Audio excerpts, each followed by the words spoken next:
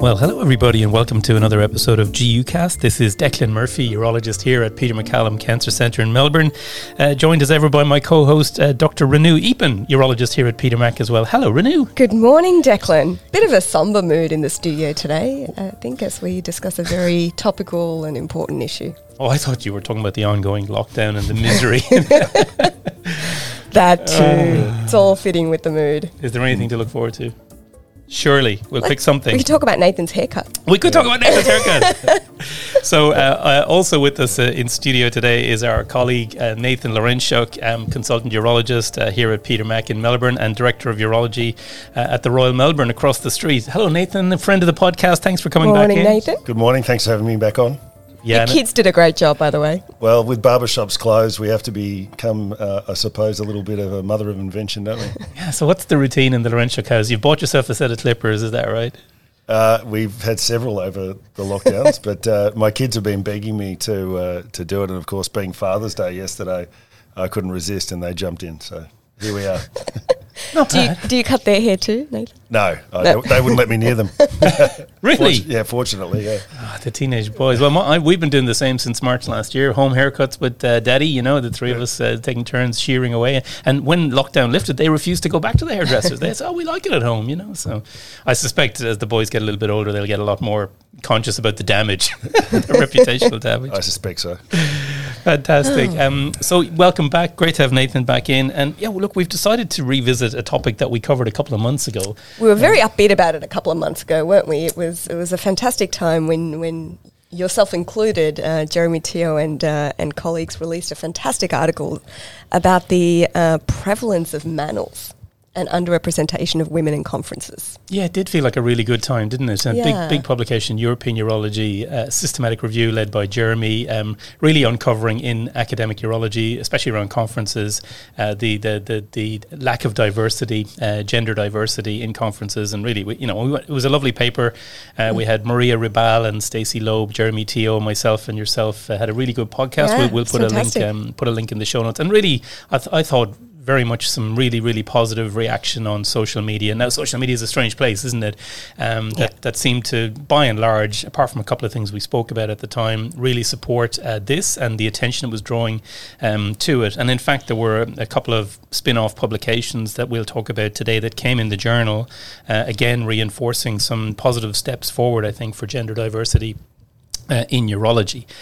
However, there was this letter that was written to the editor, a letter to the editor by an esteemed senior urologist, which has definitely provoked a lot of reaction, the usual Twitter storm and all that going around it, and has certainly brought the whole issue bubbling back up to the fore and really some quite diverse views we're seeing, but overall quite a bit of upset, I think, would be one way of summarising, wouldn't it be?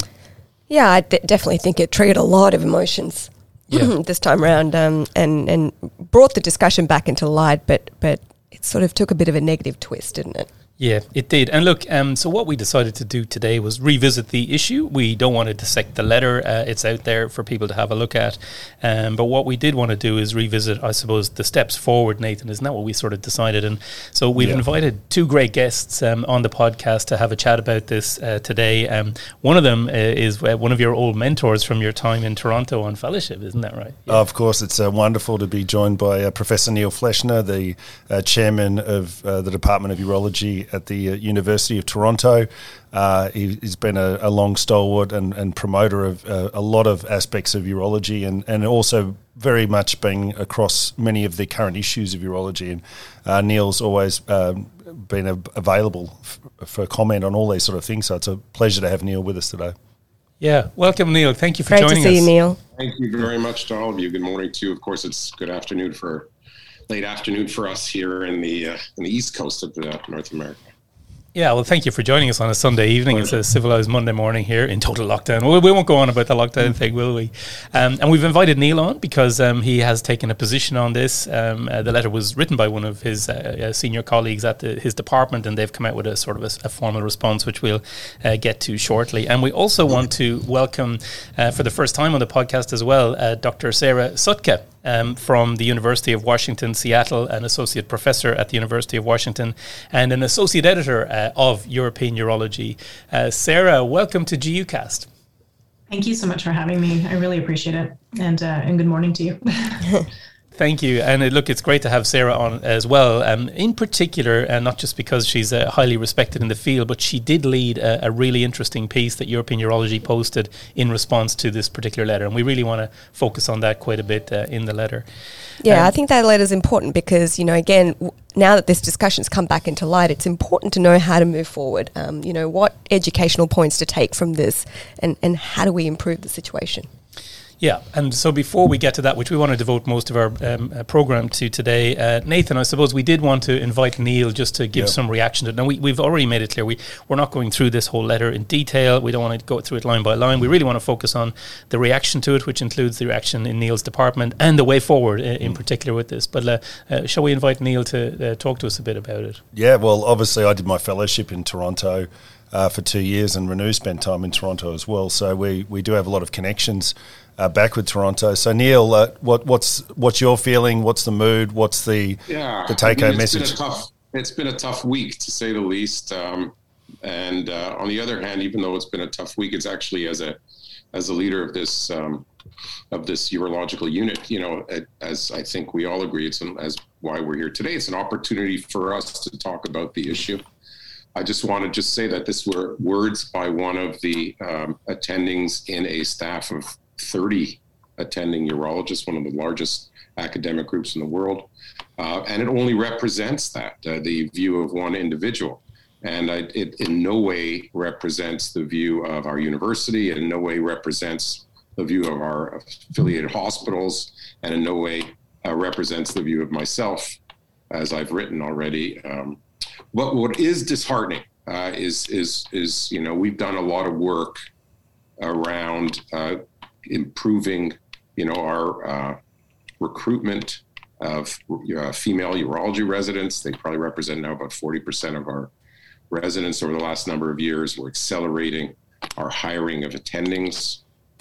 And, I think what hurts a little bit is when you see in Twitter some individuals saying that, because of this letter that represents, again, one of 29 attendings, somehow females should not apply to our program or apply for jobs at our program. And I just want to say that for me, that's quite hurtful and really is not the way we practice, operate, or work at the University of Toronto. So we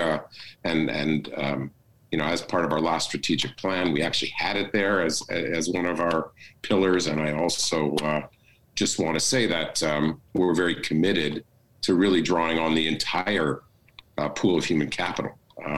It would be absolutely ridiculous to limit our collective, staff to a certain segment of the population. It's not what we're about, especially in an amazingly diverse city and tolerant, open country like Canada. So that's my 2 words on it. Well said, Neil. I mean, I think that Nathan, even during my fellowship time at U of T, we've always sensed that it is a place that values diversity and inclusion, and I've always felt that way. So I think that's why partly this letter came as a bit of a shock, because we all know the situation to be different. Absolutely. I couldn't agree more.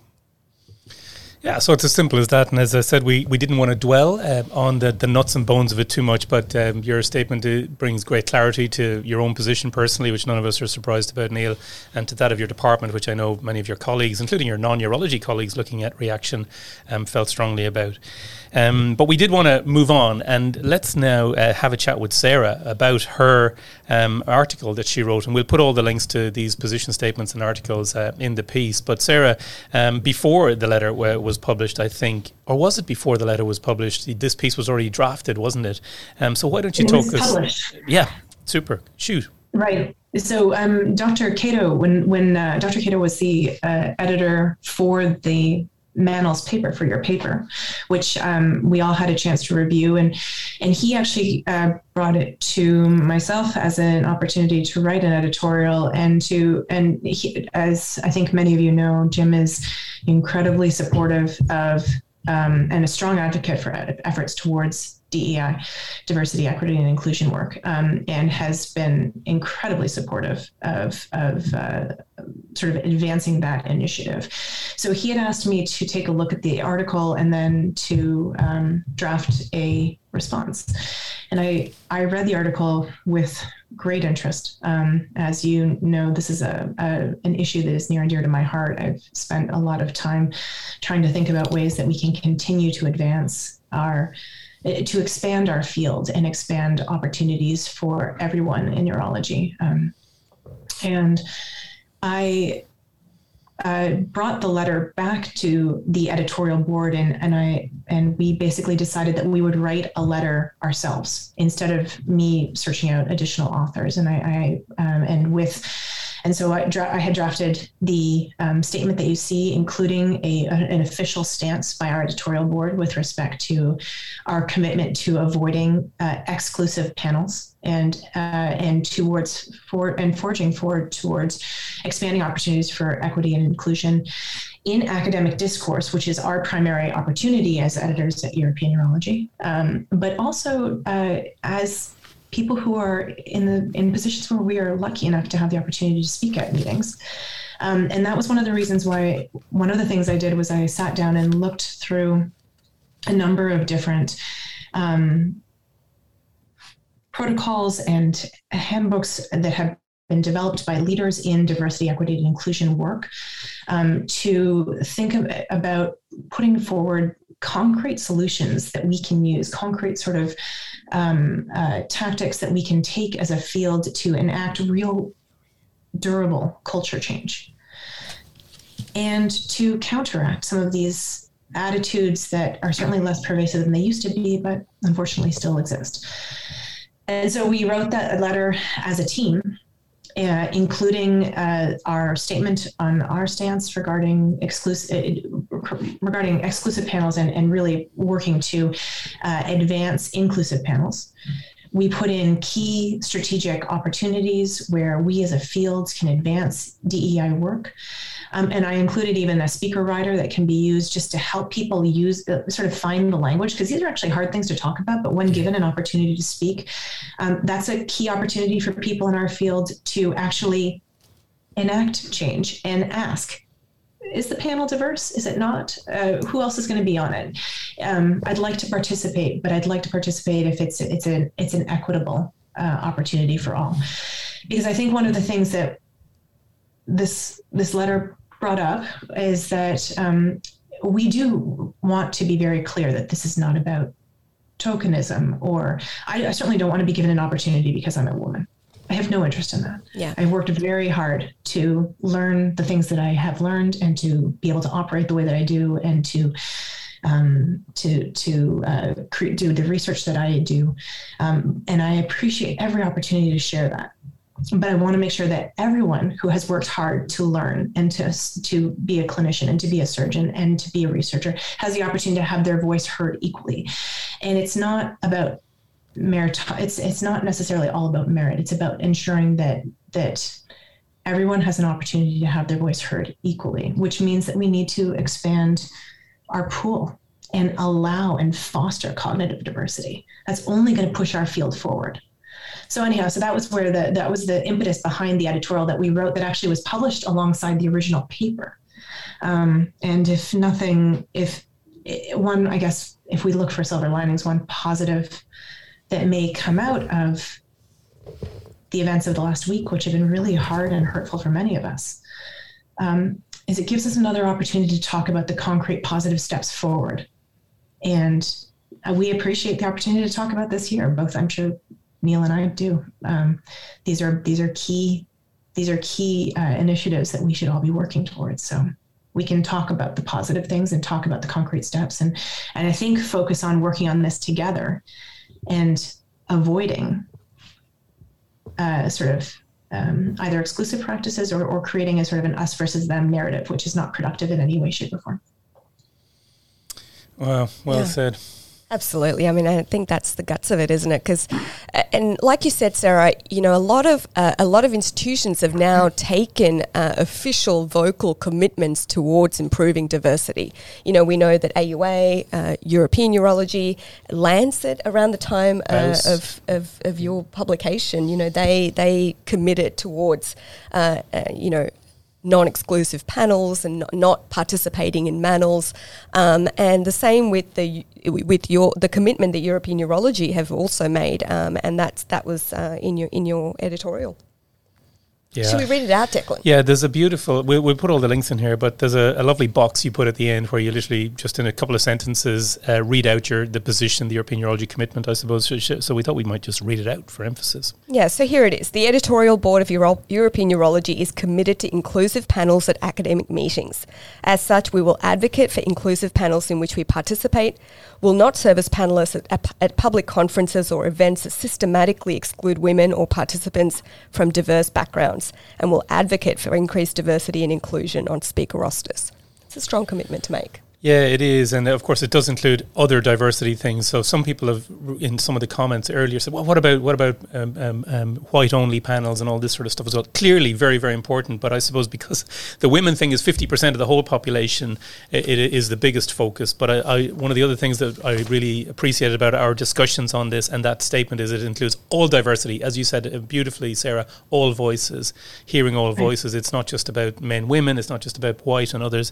This statement applies to just diversity, and I think that's really important as well. And one other thing I really liked about your editorial, Sarah, was your quote that you included at the start, and that highlights that this is not just an issue in medicine or urology. It exists across all elements of sciences and technology. And I think it was the vice president of IBM that said, smart teams will do amazing things, but truly diverse teams will do impossible things. And it really highlights the value of diversity going forward. Yeah, I also, maybe I could just add in there, I think this concept of just allowing our current talent to bubble up organically is kind of flawed. And I think the reason for that is very simple. You know, there's no doubt that urology has been a bit late for female residents. It was historically seen as a male specialty, maybe like gynecology is today, which is predominantly female. But I think we could learn from other professions. Law is one that I think is a great example where for many years now, probably a generation, the majority of the law classes have been still female. Yet when you look at, partners of law firms, senior lawyers, it's still disproportionately male. So this concept of the bubble up organic concept, I'm not sure it holds water, no pun intended, as we're talking about urology, but I think we don't want to waste a generation proving that it may work or not. I think we just have to act and make sure that it happens. And I think that's important. I couldn't agree more. I think, it took me some time to find the right words to respond to the letter. But as I was thinking about it, I think one thing that does come up is this sort of expectation, just wait until there's enough women and then eventually it'll happen. But we know that that's not true, because we know that promotions in academia are not, women are promoted at lower rates. There are multiple recent, really brilliant and well-written and well-researched studies that clearly document issues around promotions, around opportunities in leadership, around opportunities in publication. So we're not just talking about a voice at the podium, a time at the mic. We're also talking about, when you're at the mic, are you just a moderator, or are you someone who's actually being asked your opinion? Are you being offered the opportunity to write an editorial? And these are key metrics. The reason this actually matters is because in academia, all of these opportunities, being an editor, being on an editorial board, writing an editorial, are key parts of developing international and national reputation, which are actually metrics that are used for promotion in academia. And that's important for everything from how much people are paid to advancing further opportunities. And again, this is about building a pipeline. And one thing that I think image or sort of, theme that I think about a lot is widening the path and making it a little bit easier for a lot more people to walk down it. and not having it be something that's a pretty narrow path that only certain folks are going to get to the edge, get it to the head of. Again, when we do things together, we go faster, we do better, and we solve more problems. And it's important to make sure that all the people that are working hard to gain that level of expertise or you can share it. Otherwise, we're just squandering all that experience, all that training, all that work. So I think, yeah. I think that's where this meritocracy argument is flawed. It's because, if we wait until, if the argument is, I'll wait until women achieve the same kind of academic equivalency as men, and then they'll be asked to go, to be speakers at conferences. The problem is there is systematic bias at every single level that like Sarah said, that path is very hard to walk. So that's where that meritocracy argument is completely flawed. Nathan, sorry. I think if I may, you made a key point in your paper, which is that when you have a woman who is a chair of a session, you're more likely to have more women on it. So for better or worse, implicit bias is powerful and pervasive. When we're on planning committees, we think about who we know. We think about whose paper we read recently. We think about who we heard speak last year. And those people are sort of more they're going to be more at the front of the mind of the folks who are planning. So I think that's where having these, for example, speaker bureaus, where we can look and see, okay, who is publishing on BCG unresponsive bladder cancer? Who is publishing on metastatic kidney cancer right now in the microbiome? Instead of just sort of bringing forth the folks who have had these opportunities or the people, again, it's all about sponsorship, right? So one thing that's really wonderful that we can all do is we know our trainees who may not have had an opportunity, or our colleagues who may not have had an opportunity to speak about something that they're really experts in. And instead of pegging the person who has had an opportunity to talk, there's probably untapped potential that we can harness and bring another voice into the conversation and more perspective. So again, it's about, as Neil so thoughtfully said at the very beginning, it's using all of human capital here. We have a big field with a lot of experts. It's important that that everyone has the opportunity to actually have their voices heard.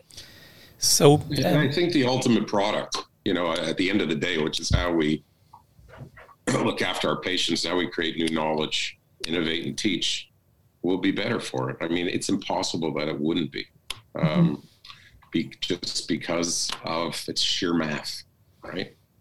So I strongly endorse this. And you know what? In some ways, maybe it is a blessing that this happened this week, because it really does represent an opportunity for all of us to maybe have a deeper conversation. I can tell you, I now have a topic for my staff retreat, faculty retreat this year.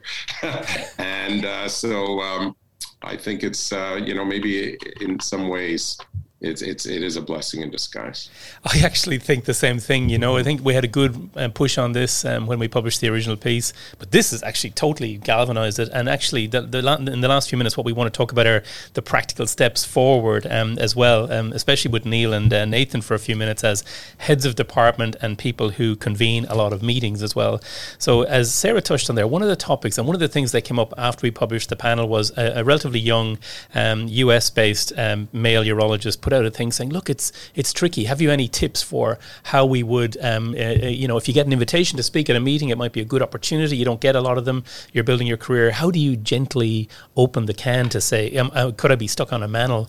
And that's one of the nice pieces about this paper is I think it will give us some language that will make conference organizers understand that someone's pushed back the European urology piece and it's okay to ask. But it is a practical thing about conferences, Nathan. And so I want to ask your opinion on practical steps societies and conferences can take to actually put these things into practice, like this year and next year. People who are out there listening who are planning next year's meetings, come on, because you've done this a couple of times now, convening the USAN's annual scientific meeting where you took an extremely proactive view on how you built that diversity. Absolutely. And I think it's there's the two challenges here. It's often the same people get tapped on the shoulder because they know that the people tapping on the shoulder know that they'll step forward. But the people tapping on the shoulder need to know who they're tapping on the shoulder, if that kind of makes sense. And I know, for example, Neil organised a lot of meetings and all of us have been involved. But take, for example, I remember being at on the scientific committee looking for speakers for our meeting in Australia. And of course, you know me, I'm always got my eyes out. And I remember being at the SUO meeting in, I can't remember where it was, somewhere in the US. Anyway, Donna Hansel got up to give this talk, and she was absolutely brilliant. And I think before she'd got off the podium, I'd found her email address just through the internet, and I'd already invited her. I said, would you love to come to Australia? Now, 20 minutes later, she said, I'm in a taxi on my way to the airport. I'd love to. And that was it. You know, the fact is you have to consciously be in this time and space and actually make the effort. When you're the convener, it's on your shoulders. So I think there are little things like that. It's literally you see or hear someone who's good. It doesn't matter who they are. Get in touch with them straight away. And we can do that with the internet these days. It's amazing. So, and she, as you know, she came out and was the superstar of our meeting. I mean, she would have won the Golden Globe, the Academy Award. I mean, she was the star of the show. So I think it is incumbent upon us to actually not just go to meetings and shake hands with people we know and whatever. It's also to listen and say, hey, they're young or whatever, haven't heard them before, but gee, they're fantastic. And you've actually got to write it down and have them on your list, and then they get that opportunity, they're heard again and again, and that's how these things snowball. So I think we've got to be careful we don't sort of just keep going back to the same cave, retreating with the same things. We've got to step out, go across to a different part of the world. And I think that's the challenge is if you're going to do that, that's great, but you need help to do that. And, Renu and I even talked at one point about creating an international speakers bureau, remember? I said, it's so frustrating because you look at all these meetings and you say, I want to get someone to talk, as you mentioned before, so about, say, bladder cancer or something. You want to get someone good as well, and not all speakers are good. Let me tell you, we've sat through pretty bad meetings, but you almost want to try even too hard to get someone who's even better than average. But I think it starts with the person tapping the person on the shoulder needs to know that the person they're tapping is across these issues. That is the first thing by a mile, because if they're not across these issues, they're tapping the wrong person on the shoulder. Yeah. And, Declan and I have had the experience, a great example, we set up a women in urology breakfast at a meeting, and fortunately it's gone forward, but we were shocked that, a year or two later it had disappeared off the whole landscape, and we're saying, what happened here? This meeting had a real head of steam. We had a sponsor, standing room only. It was standing room. And you think, what on earth is going on here? People sort of, I don't know. It's just it's bizarre that this can still happen. So I think it does require a conscious effort. But on a positive note, and I'll hear Neil. I'll just say one thing which is really positive. I was tapped on the shoulder by one of my fellows who I did an SUO fellowship with Neil in Toronto, Alex Cahoon. She invited me to be on a panel and to talk at BAUS this year. So I think there are great examples there that, through these sort of fellowship programs where there is, a whole range of people, there I am 10 years on from my fellowship getting tapped on the shoulder by Alex Cahoon, and she was, in charge of that section of BAUS. So I think, the worm can turn, as we say, and every year I get, invites to various things from our fellowship group. The number of, great females and other diverse people is growing and growing. So I think we ought to not be too negative in a way, because there are positives, but I think we need to be just conscious of how to give things a nudge in the right direction. Yeah, I agree. And I think also, Nathan, is, one of the excuses we hear is that, I asked this fantastic woman to be a speaker, but she was unavailable, so we're back to a manel. But the thing is, that tap on the shoulder could be, can you suggest someone good that you know of? And also, that whole model, though, does rely a little bit on individuals like Nathan or Neil or me, people who have been strong track record in promoting women in these conferences.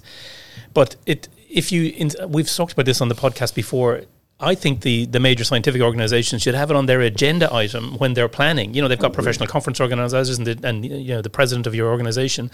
But, on the annual Congress planning, 2 years out, item 6, gender diversity and race diversity, etc. And it's on the agenda so that, the new convener. I was going to say it should almost be, an item on a checkbox, right? When you're putting your meetings together, I think it as a reminder, you should just have, are we fulfilling an EDI, DIE mandate? It's got different acronyms, but it's the same 3 letters. I also think I just take a step back, it's not obviously about meetings, right? Every search committee at the university has a representative. Every division and department has a EDI representative at our institution. In university. So I think I think that helps, obviously, as well. So we want to make sure that this is not just at the end of the day just about conferences, right? It's about facilitating careers. And one of the things that's key about in doing all of this again is tracking, right? So we actually want to have the data to say, well, did we do a good job in being representative in fostering diversity and making sure that we tapped people who come from various backgrounds and various perspectives? Did we hear those all? And so that was actually in the table that we put into our editorial. That was one of the key points was, we have to just understand what the numbers are, because it's just all about, again, awareness. And there are really, as I mentioned, great speakers bureaus that can be used through either the Society of Women in Urology, or we started the Women in Urologic Oncology, and we have a dedicated registry of all of our members and all of the things that they're experts in, and that they like to give talks on, because that's important too. So that there's plenty of opportunities. And I certainly know, like, whenever somebody asks me to give a talk, and if I can't make it, I say, hey, there's this really fabulous person, and I'd love for you to extend the invitation to them. They would do a great job. So sponsorship is another big part of this, right? If you can't do it, you bring along somebody else, and give that opportunity, and sort of keep again promoting all these other really great people who need a chance to be heard. One of the teachings I have from this is I still, despite have been very vocal on this for a few years, like Nathan, get caught on panels. I was caught on one already this year. And it's because when you get invited to do a lot of talks, and I'll say especially here in the Asia Pacific region, where we have a complete lack of diversity up in many of our Asian neighbours, and which many are addressing, but the fact is it's a much bigger issue in some of our Asia Pacific and neighbouring countries here. And you get invited, you say, thanks, I'll do this talk, I'll do that talk. You forget about it, you lock it in, and then you turn up, on the day and look at the programme and realise I'm caught on a manel. Or the panels change over time. Yeah, or they change, because very often when you get invited, you don't see the panel. However, that's one of the things I really like, Sarah, about this pivoting towards, actually, it's okay to put in this thing. And when I've been invited onto a panel before, and I think we've tweeted about this, I have replied to say, I'm terribly sorry, I can't accept this invitation because of this.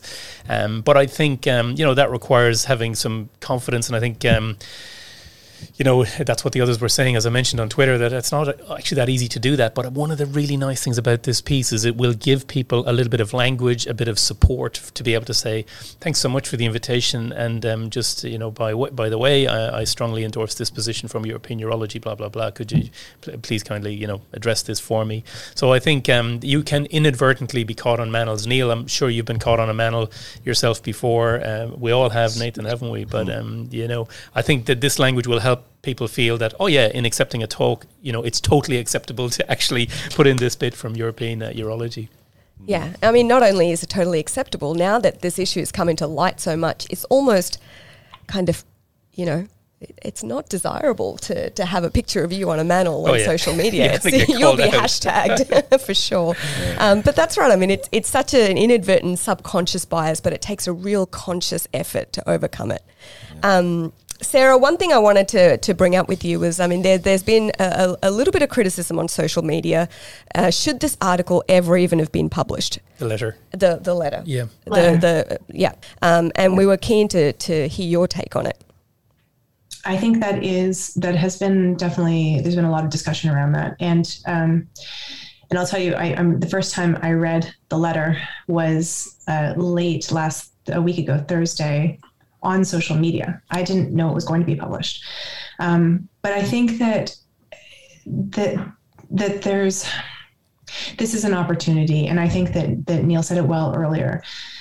The reason that the decision to publish it came from the journal, from the managing editor of the Manels paper. The way that these letters come in is we receive many, many, many of them. And usually the editor, who was the editor for that paper, vets any letters to the editor. We make sure that the authors have an opportunity to respond as Declan and Dr. Teo and Dr. Rabella did, and in their really appropriate and excellently written response. And then it's an opportunity to share a view. Now, that letter does not represent the views of the journal. I think one thing that was challenging about this was that it sort of just dropped. And I think that there were a lot of comments about the fact that it was a really hard letter for people to read. I've shared when we were talking before this panel today, we talked about the fact that, it was hard for me to read. It certainly, I think some people said it was triggering, and I think that's true. It's hard to have these kinds of views put into black and white, especially when they are the kinds of views that many of us are working very hard to move away from. Should it have been published? It gets into a pretty challenging debate around freedom of speech, but I think that we can take this as something that is positive. These views do not represent the views of the University of Toronto. They do not represent the views of European Urology. They are out there, however, and we need to acknowledge them, and we need to do what we're doing right now, which is grapple with these issues and then think about how we're going to actually move forward. Again, we cannot wait for the status quo to change. We must change it. We only can change it if we know what the status quo actually is. And one of the issues in the world right now, and especially with social media and everything else, is that some views are held and are sort of bounced around in echo chambers that don't necessarily make it over, even though people who are in separate echo chambers feel the ramifications of those views.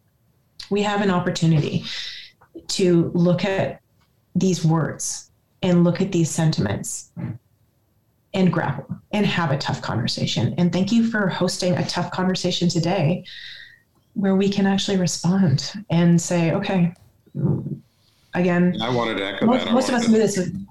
Yeah, we knew these views were out there, but now we can, let's take this as an opportunity to hear them, respectfully acknowledge and disagree, and then move forward. And sorry, Neil, please go ahead. Yeah, no, I thank you. Well said. I just wanted to again thank you, Renu, Declan, and Nathan for giving us a platform to share our thoughts about this as well. So this helps, both alleviate some of the grief, but also open the conversation in a productive way going forward. So I thank you guys for that.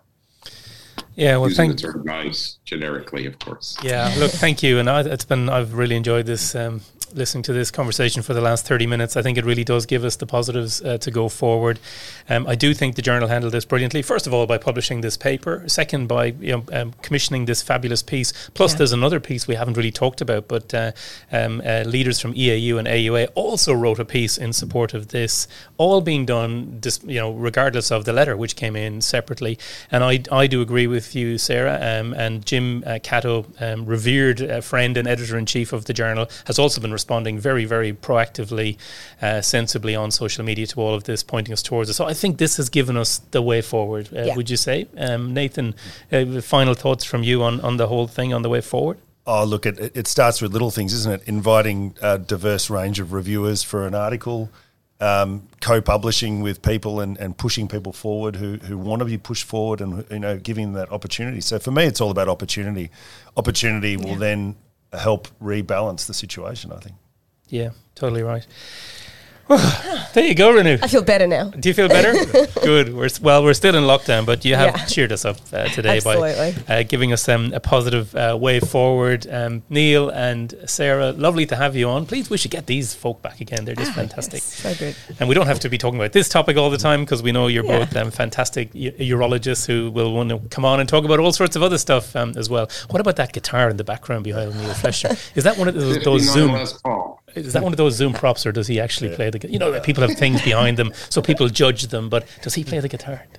I have seen him strum occasionally. I love the way he's sharing his Zoom screen with his guitar, though. That is quite impressive. Very Neil Fleshner. Yeah, exactly. And Sarah, thank you so much for joining us. Great to have you, Nathan. Yeah, of course, Nathan Laurentia. Come back soon. Friend of the podcast, back again. Thanks very much. See you guys. Thank you so much. Thank you very much. We'll put some useful links in the podcast for those who want to read a bit more on this topic. And we're posting again on YouTube. This seems to be very popular. People like seeing a bit of video as well, interestingly. We get a lot of positive feedback about that. If you have other topics you would like us to speak about, as ever, please shout out. But in the meantime, that's all from myself, Renu and Nathan here in the studio, and Sarah and Neil on Zoom. Thank you.